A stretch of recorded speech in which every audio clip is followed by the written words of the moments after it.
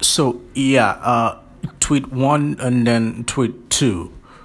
There's this thing I say about offense being taken and not given most of the time. When people feel offended, they actually feel offended because they want to feel offended, not because the person who said what seems to have offended them actually intended to offend them.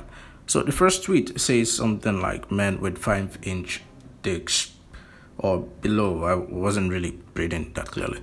Actually, I was. Or below, not men, but women. Now, the tweet ended there. But I didn't bother reading down the thread. I think I opened the thread and I saw she didn't exactly continue the tweet. She was tweeting at someone else. And the other lady responds with, "Isn't it ironic that when you want to shame a man, you're calling him a woman?"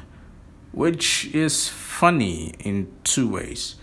One, the first tweet, now let's ignore all intent. I know that tweet was meant to shame, but let's ignore all intent. Let's imagine these two people haven't met each other before. They don't understand each other's, culture, orientation, or anything. These are just sentences taken out, sentences taken out. Now, someone would read that sentence, the same sentence about men with 5-inch dicks being women, and just be like, okay, welcome to womanhood. And another person might read it and then go, oh wow, so now you're shaming people with 5-inch dicks and below. Yeah, I think that below part is very, very important. So and someone else might read it and be like, wow, you're shaming men with 5-inch dicks, and you're even insulting women by saying they are, I don't know, different or lesser in any way. So I think that's why they're like varying versions to offense.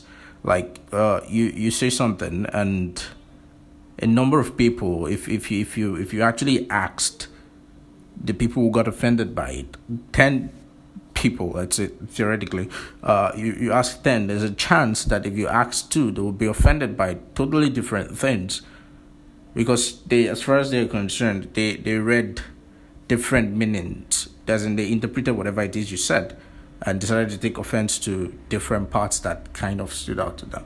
So in retrospect, it's why sometimes a person who feel offense is usually taken. It's not given.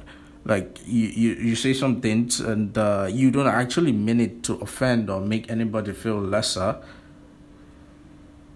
but it does make them feel lesser. And I think when things like that happen, it's best if you apologize, try and find a middle ground, and hopefully make sense of the situation.